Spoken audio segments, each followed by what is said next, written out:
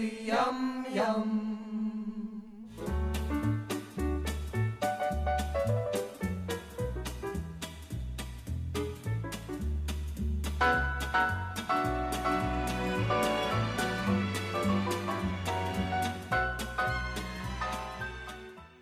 And welcome to the Goodies Pirate Podcast. I'm Dave. I'm Rob. And I'm Richard. And this is episode 9, looking at the Commonwealth Games, also known as Sporting Goodies or Goodies of Sport. Broadcast as the second episode of Season 2 on the 8th of October 1971, again a Friday at 9:20pm. Rob, what did you make of this one? I got two things out of this episode. One, it was I now know that I was born the day after this episode screened. Two, it's not very good at all. Richard, how do you feel? Well, I wasn't born a day after it was screened, but no, I don't think this is one of the stronger entries in the Goodies canon, I don't think. It's almost one of those episodes that you're happy for the BBC to have destroyed, perhaps. Look, there's obviously a novelty value to it, because it was effectively a missing episode. It was, and it's one of the last ones I ever saw, because it just wasn't around. And what exists is only in black and white. We'll touch on that after our sort of general discussion. Now, as a bit of background to the listeners, I did check out, and in 1971, there actually obviously wasn't the Commonwealth Games, it being an odd year, but 1970 we had the Commonwealth Games in Edinburgh. Yep.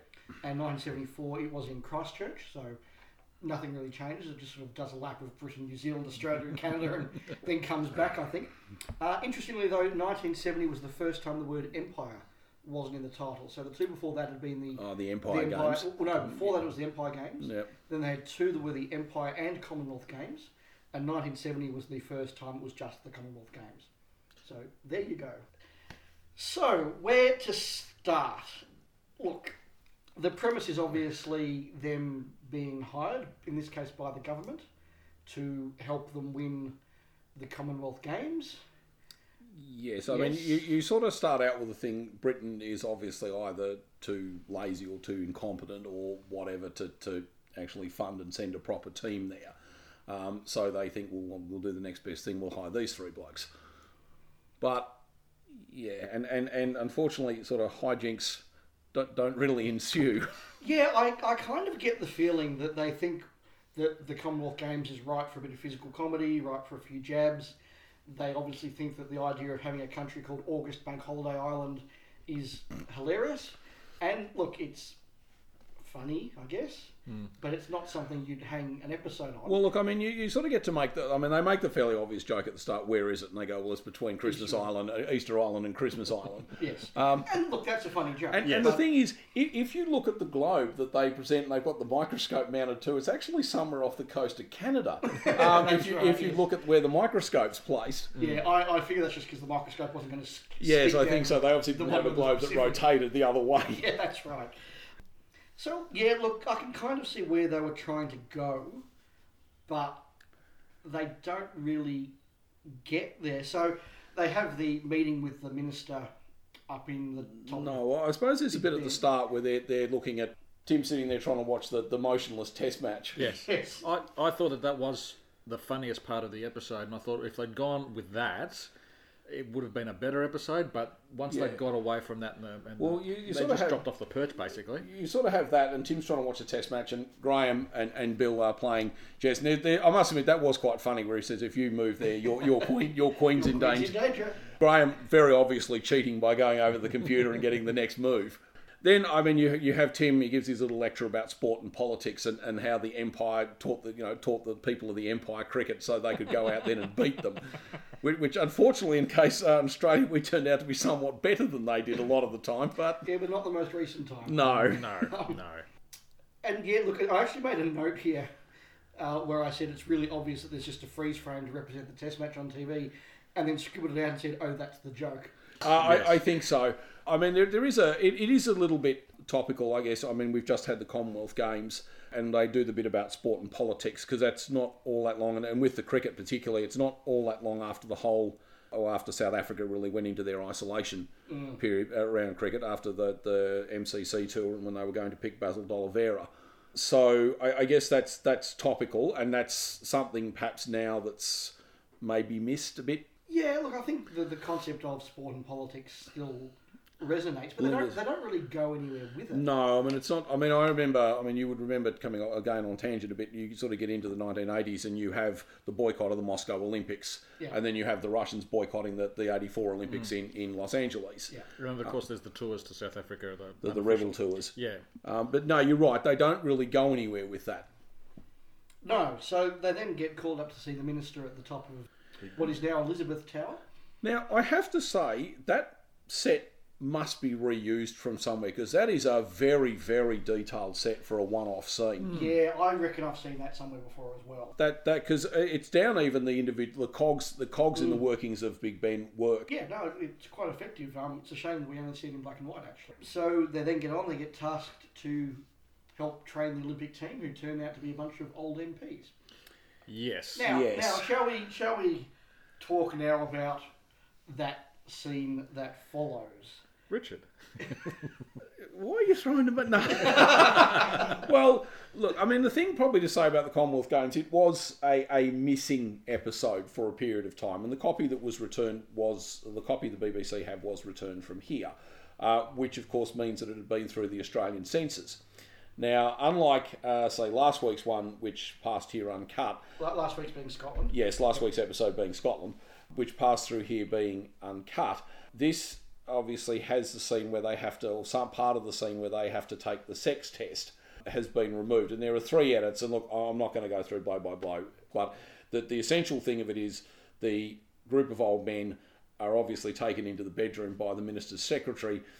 In the extant scene, she then comes out and says that they've all failed, and then of course they throw all the 3 goodies will have to do it, and clearly they've already been there, so to speak. I just, and I guess we'll get into that into what you couldn't do now, but I mean, even as presented on screen, it's just kind of tacky, really. Yeah, it's one of those ones, we'll talk about why they could or couldn't get away with it later on, but even as a joke, it doesn't land, I don't think. No, I didn't. I mean, the audience again seem to be getting into it, well, the bit that survives, but I don't know. As I said, it just felt tacky, really. Yeah, I wondered if it was something that was designed to be the way they switched the plot from them being coaches to them actually having to be the athletes, and they needed some way to disqualify the old MPs. Yeah. Well, I guess they would have started with the premise that they would actually be athletes. Then they said, well, if they're athletes, then we can't go and be the athletes and do the comedy. So how do we have the athletes not be the athletes? And whether it came out of that, I don't know, because they've done variations again on that in future episodes. You know, there's some reason why, you know, the athletes are on strike or the athletes are all gone to other countries or something. I don't know. I don't know where they're going. Or maybe it was just for the gag of her basically saying it's okay. They've already had me. Yeah. And they're slightly embarrassed looks, and I'm kind of embarrassed saying it. This episode was screened after 10 o'clock at night. Is that right? No, 9:20. 9:20. So it's almost as if it's inserted to justify going out so late in the evening, that you can get away with a sex joke that you wouldn't otherwise be able to do earlier in the evening, perhaps. But maybe we're reading too much into it and it's just a joke that doesn't land. And it's very poorly edited by the ABC. Either keep it or get rid of it. I would have thought if you were going to cut it, you'd just cut the whole thing. Yeah. I would have thought. Let's face it, the ABC censors weren't known for their love of, you know, carefully maintaining the drama whilst wielding their craft. They'd just cut stuff out. Yeah. You know, we're all familiar with other programs that suffered hugely because of... Yes, because of the Australian censorship board. Yeah. I was just thinking, the fact that it only exists as a black and white episode, does that harm your viewing of it at all? Does it distance you from it? I think it has to, because part of the charm of the goodies is the physical comedy, the visual comedy, the colour, the movement. And when you not only take out the colour, but the copy that we've all watched on YouTube is, or you know, back when we had them as multi-generation dubs on VHS, they were not good quality. Not very sharp, no, they weren't. No, they're not. The only bit that exists in colour is from the title sequence. Yes, it's a bit they reuse later on, where Bill's getting the massage. Yes. So we then get into their first montage, which is them training their training session. What did we think of that one? There's certainly some good physical stuff in there. I mean, there's a bit where they initially try to get on the bike with the dumbbell. And there's a bit there where they give it to Bill and he just goes straight off the back of the bike with it, which is not a bad fall. There doesn't appear to be any padding on the ground. He actually knocks his head on the thing. He does actually fall off the back and land. There's actually an interesting bit in that where they first come out and where they're going. It's not in this montage. It's in the earlier one where they go out and they're first off to visit the minister. Yes. There's a bit in there where they all get in the wrong positions on the bike. Yes. And the movements they make where they're pushing each other are very, very slow and deliberate, which led me to believe it's a piece of film that was obviously meant to be sped up and wasn't. I think, because if you watch their movements, they're very slow and very deliberate and exaggerated. Yes, because they're speeding up them changing slots. Yes. So maybe you're right. Maybe they did intend for the whole sequence to be sped up. My notes were it's a very odd scene as well. It just purely, I think, because of the exaggerate or the slow movement makes it just seem very odd. Well, I think it doesn't. Again, we're now 9 episodes into this series. Why do they not know which seat on the bike to sit on? It just kind of feels as though maybe they thought there's a gag there, and are they underrunning? Yeah, by 30 I was about seconds? to say is that perhaps they need a minute, just a little minute something to maybe pad it out a bit. And then the bike sort of takes off with them, but without them. But anyway, going back to the actual montage we should be discussing here. Look, there was some good physical scenes in it. I mean, there's a bit, as I said, where Bill comes straight off the back of the bike onto the road, and the bit where they go through the gates into the park, and what's obvious, it's obviously a dummy Bill, but I mean, it's just left there hanging by the dumbbells. Yeah, look, there's some okay stuff in there. I mean, there's the stuff, as you mentioned, that they obviously thought was good enough to end up in the opening credits. And I must admit, it's always very funny. Again, as people who, younger people, we watch these episodes all the time, we know those credit scenes off by heart. And it always was a strange feeling to go, you recognise 80% of them. And there were 3 or 4 shots. Where's that from? Yeah. You just don't know where they're from. Yeah. And we see that again with the next set of credits in the next series. But to suddenly see this and go, oh my God, it's from this episode. Was nice. I mean, the sort of physical comedy they're engaging with in that scene, it's pretty punishing. I think so. I mean, there's a lot of running around and falling, and I think they crash into each other at one point. They do. Well, Tim, there is a anecdote where he's there with the chest expanders. Yes. He actually got caught up in that, and they apparently had to go and get a set of wire cutters and cut him out of them. I think, and it got to the point, I think he was actually quite restricted up like this. Yeah. So, and they had to basically rescue him from them. But said they went, some of it was from the training, but I mean, they had multiple cuts and abrasions and bruising and God knows what from minor injuries from a lot of the stuff, the film sequences they did. Yeah, so we then have what wouldn't have been a cheap chopper shot to take them on, on the tandem. No. Did the BBC have its own chopper? Well, we know from the making of other series like Doctor Who at that time, hiring a chopper was expensive, and you got basically one go at it a lot of the time because they wouldn't pay for a reshoot. And it's clearly not archive footage or standard footage because it's actually got them on the bike. Them on the bike, so that would have been quite an expensive shot. But it's quite a nice gag that they get choppered out to August Bank Holiday Island. Off the coast of Canada. And somewhere in the Aleutian Islands, I think, actually. That far? On the other side? I think so. Okay. So, look, we then get into the arrival at August Bank Holiday Island, which includes signs like Whitey Go Home and a young girl in a grass skirt throwing fruit at them. I'm assuming the other sign is meant to say white bastards. I think it mostly goes around the side of the hut, perhaps. Okay. It says white BAS on screen. I missed that. But I'm assuming, one it says Whitey Go Home on one side of the cabin, the other says white bas, and I'm assuming it obviously the idea is it goes around the side of the cabin and says white bastards. The one thing I'll say in defence, perhaps, of the treatment of the natives is it offensive if the natives have the upper hand?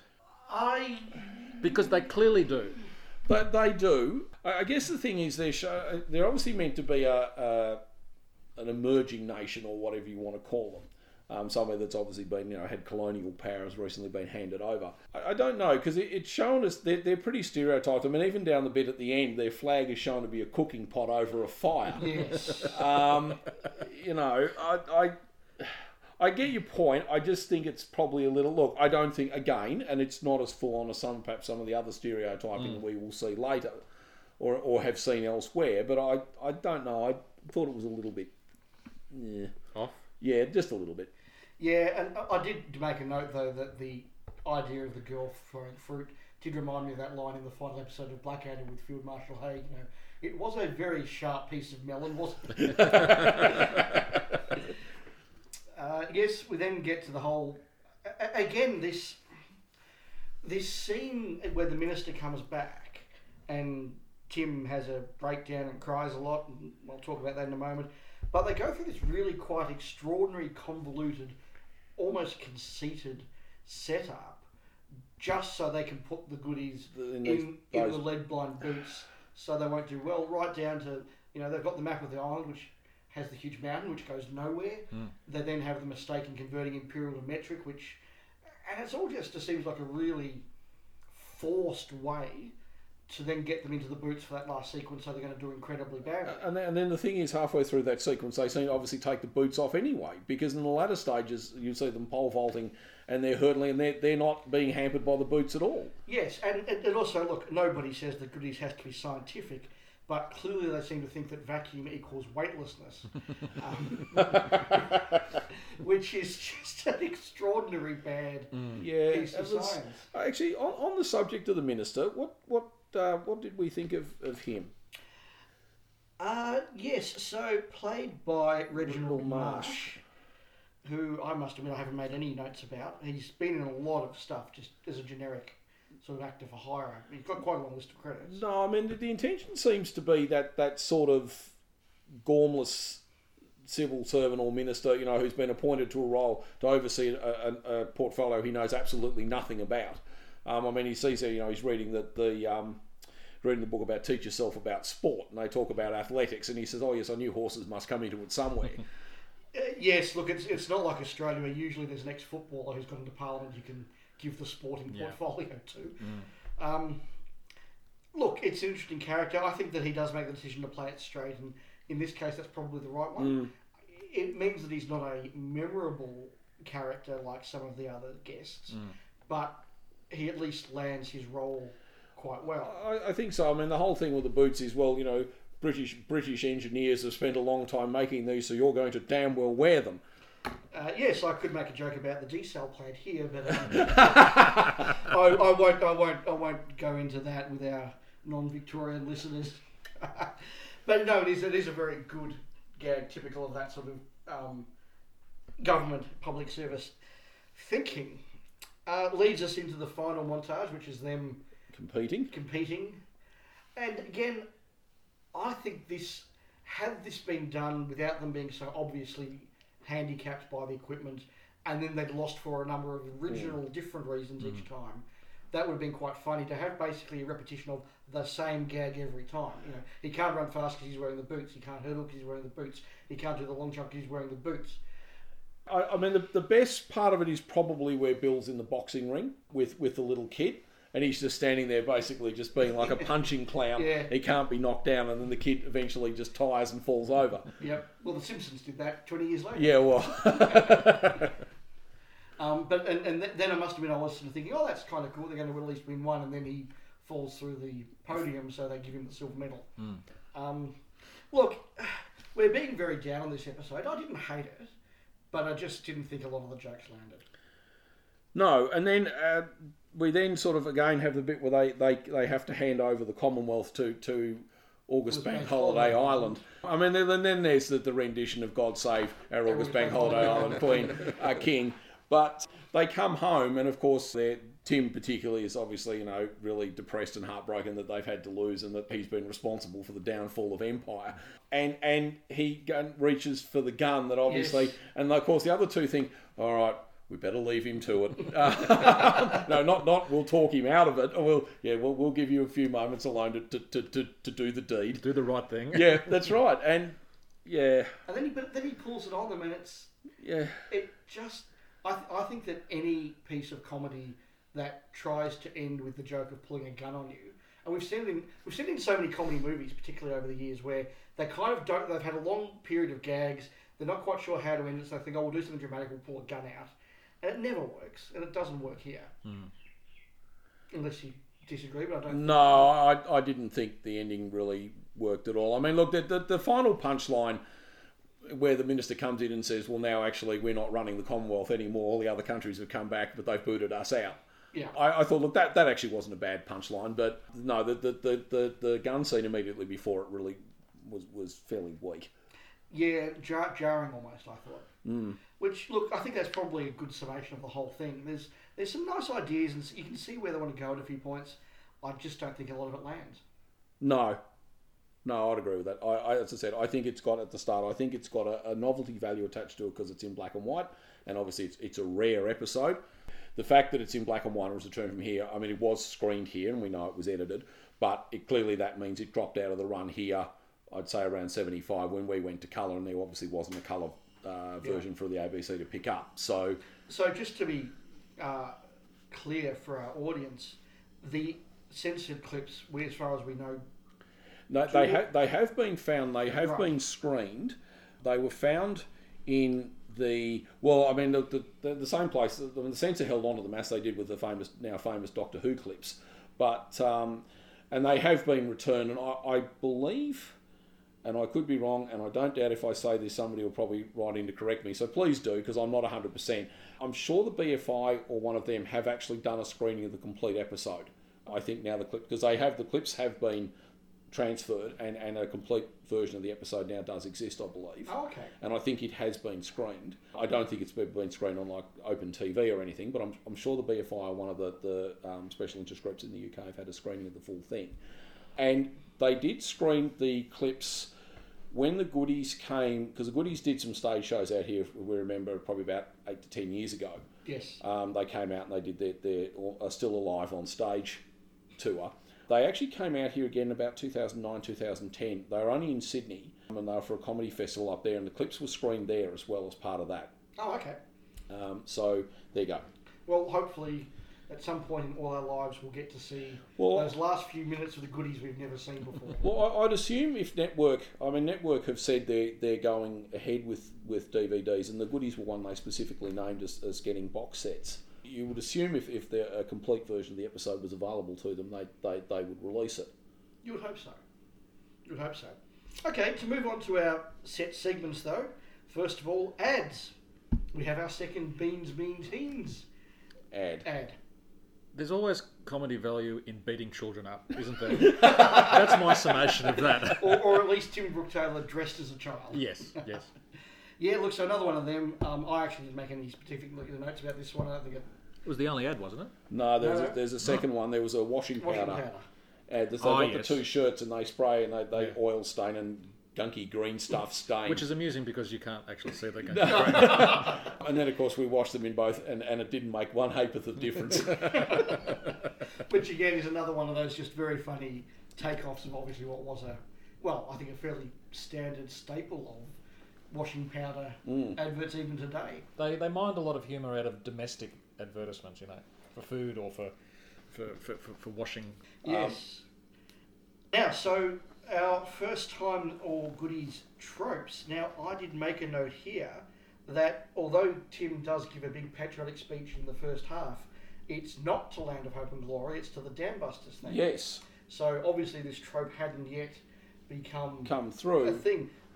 But, as I think you're about to say as well, Richard, his speech at the end is to Land of Hope and Glory. Well, Pomp and Circumstance, I think, is the piece of music. Yes. Now, is it true? It's only Land of Hope and Glory when there's words to it? Yes. Is that correct? That's correct. It's Pomp and Circumstance when it's just music? Yes. March number 1 or number 2? 2, I think it is. Or part 2 or part 3. Yeah. Anyway, yes, by Elgar. So the same piece of music has 2 different titles depending on whether you sing or hum.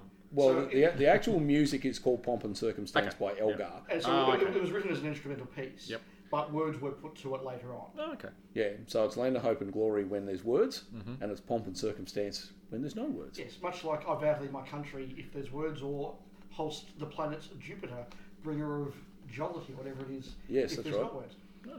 Oh. Yeah, it's just another example of words being put to a piece quite some time later. But everyone knows it now as Land of Hope and Glory. But yes, no, hearing the Dambusters theme as the speech background was quite interesting. Any other goodie first or goodie tropes? One I had, and look, I have to thank Andrew Pixley's book for this, is the first time we see them in their goodies tracksuits, which we will see in some later episodes. It is the first time we ever see them in their matching tracksuits. And it's a shame they're not in colour. So I missed that because it wasn't in colour. So, no. The one thing I don't know whether it quite counts as a trope, but certainly over the course of their seasons, they would return to the sporting genre several times. They do a bit of a shtick on cricket, they do a bit of a shtick on the Olympics, and other sort of sporting things. So parts of this episode actually felt quite familiar because I think that the jokes, or not the jokes specifically, but the themes are recycled in some future episodes. Gentlemen, what couldn't they get away with today? I'm going to lead with the quote, and I say quote, open quote, "Wops and Dagos and Savages," end quote. Yes, well, I think that it's Wogs, Wops, Frogs, Krauts and Greasy Dagos, I think is actually the ones he calls out. Yes. Yeah, I don't think... I mean, look, it's obviously meant to show that he's very much Britain uber alles. I think. And the small-minded England is the greatest nation on earth, and we're surrounded... That sort of... and again, I'm using quotes, that sort of Wogs begin at Calais idea. Yeah, look, it's something that I don't think we could say has died out in this day and age, but there's no way that will go out on the BBC. No, I don't think you get a... No. And the portrayal of the August Bank Holiday Islanders, again, I don't think you could get away with these days at all. Particularly given that, the engagement we've had with places like the West Indies and all the rest of it, particularly as they grew as a cricketing nation through the 80s, and I just don't think it would resonate with anyone today. No, I mean, look, it's not what you would call hideously stereotyped, as in they're all sort of speaking pidgin or a bit like they did, which episode was it? Cecily, I think, where they're all making oo-doo type noises when you encounter them. But it's still, I think, you're probably still going a little broad with the brush, I think. Yeah, so to use the analogy that's so often used to describe these things, where when people criticise the way that Disney portrays London and Dick Van Dyke in Mary Poppins, and the response is, well, that's what the audience expects London to look and sound like, so that's what we portray. I guess this would be what a lot of people watching the goodies would expect a Pacific Island to look and sound and feel like. Whereas today, I don't think they would expect to see that. No one would think of that. No, that's probably true. Okay. And this may be a harder segment than usual, gentlemen, but what was our favourite gags? I'm going to nominate the test match gags, particularly the line, "You don't play cricket to win, you play to draw." That actually was the one I had. That was the one I picked out, particularly thinking about English cricket, because there was always during the 50s and 60s that idea that England's game plan at the start of a series was to get one up and then play for draws.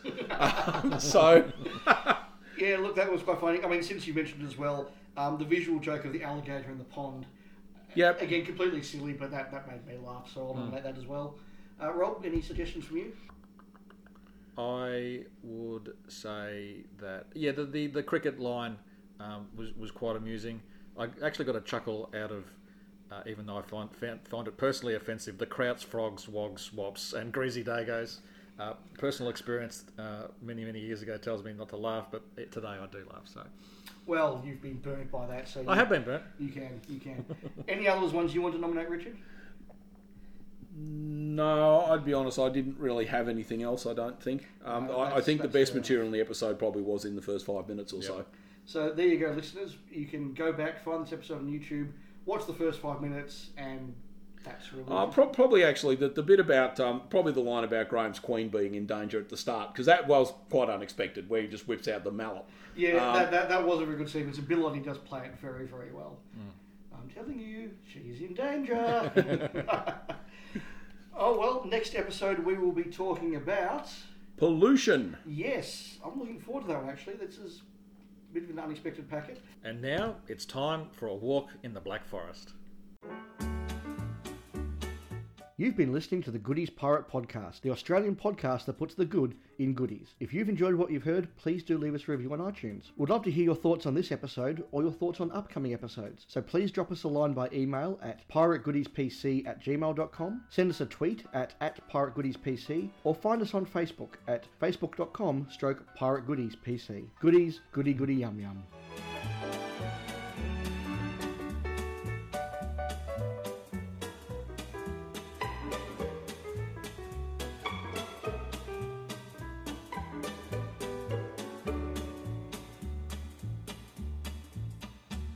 That's all we care about, is it? Winning. Bill, you do not play cricket to win.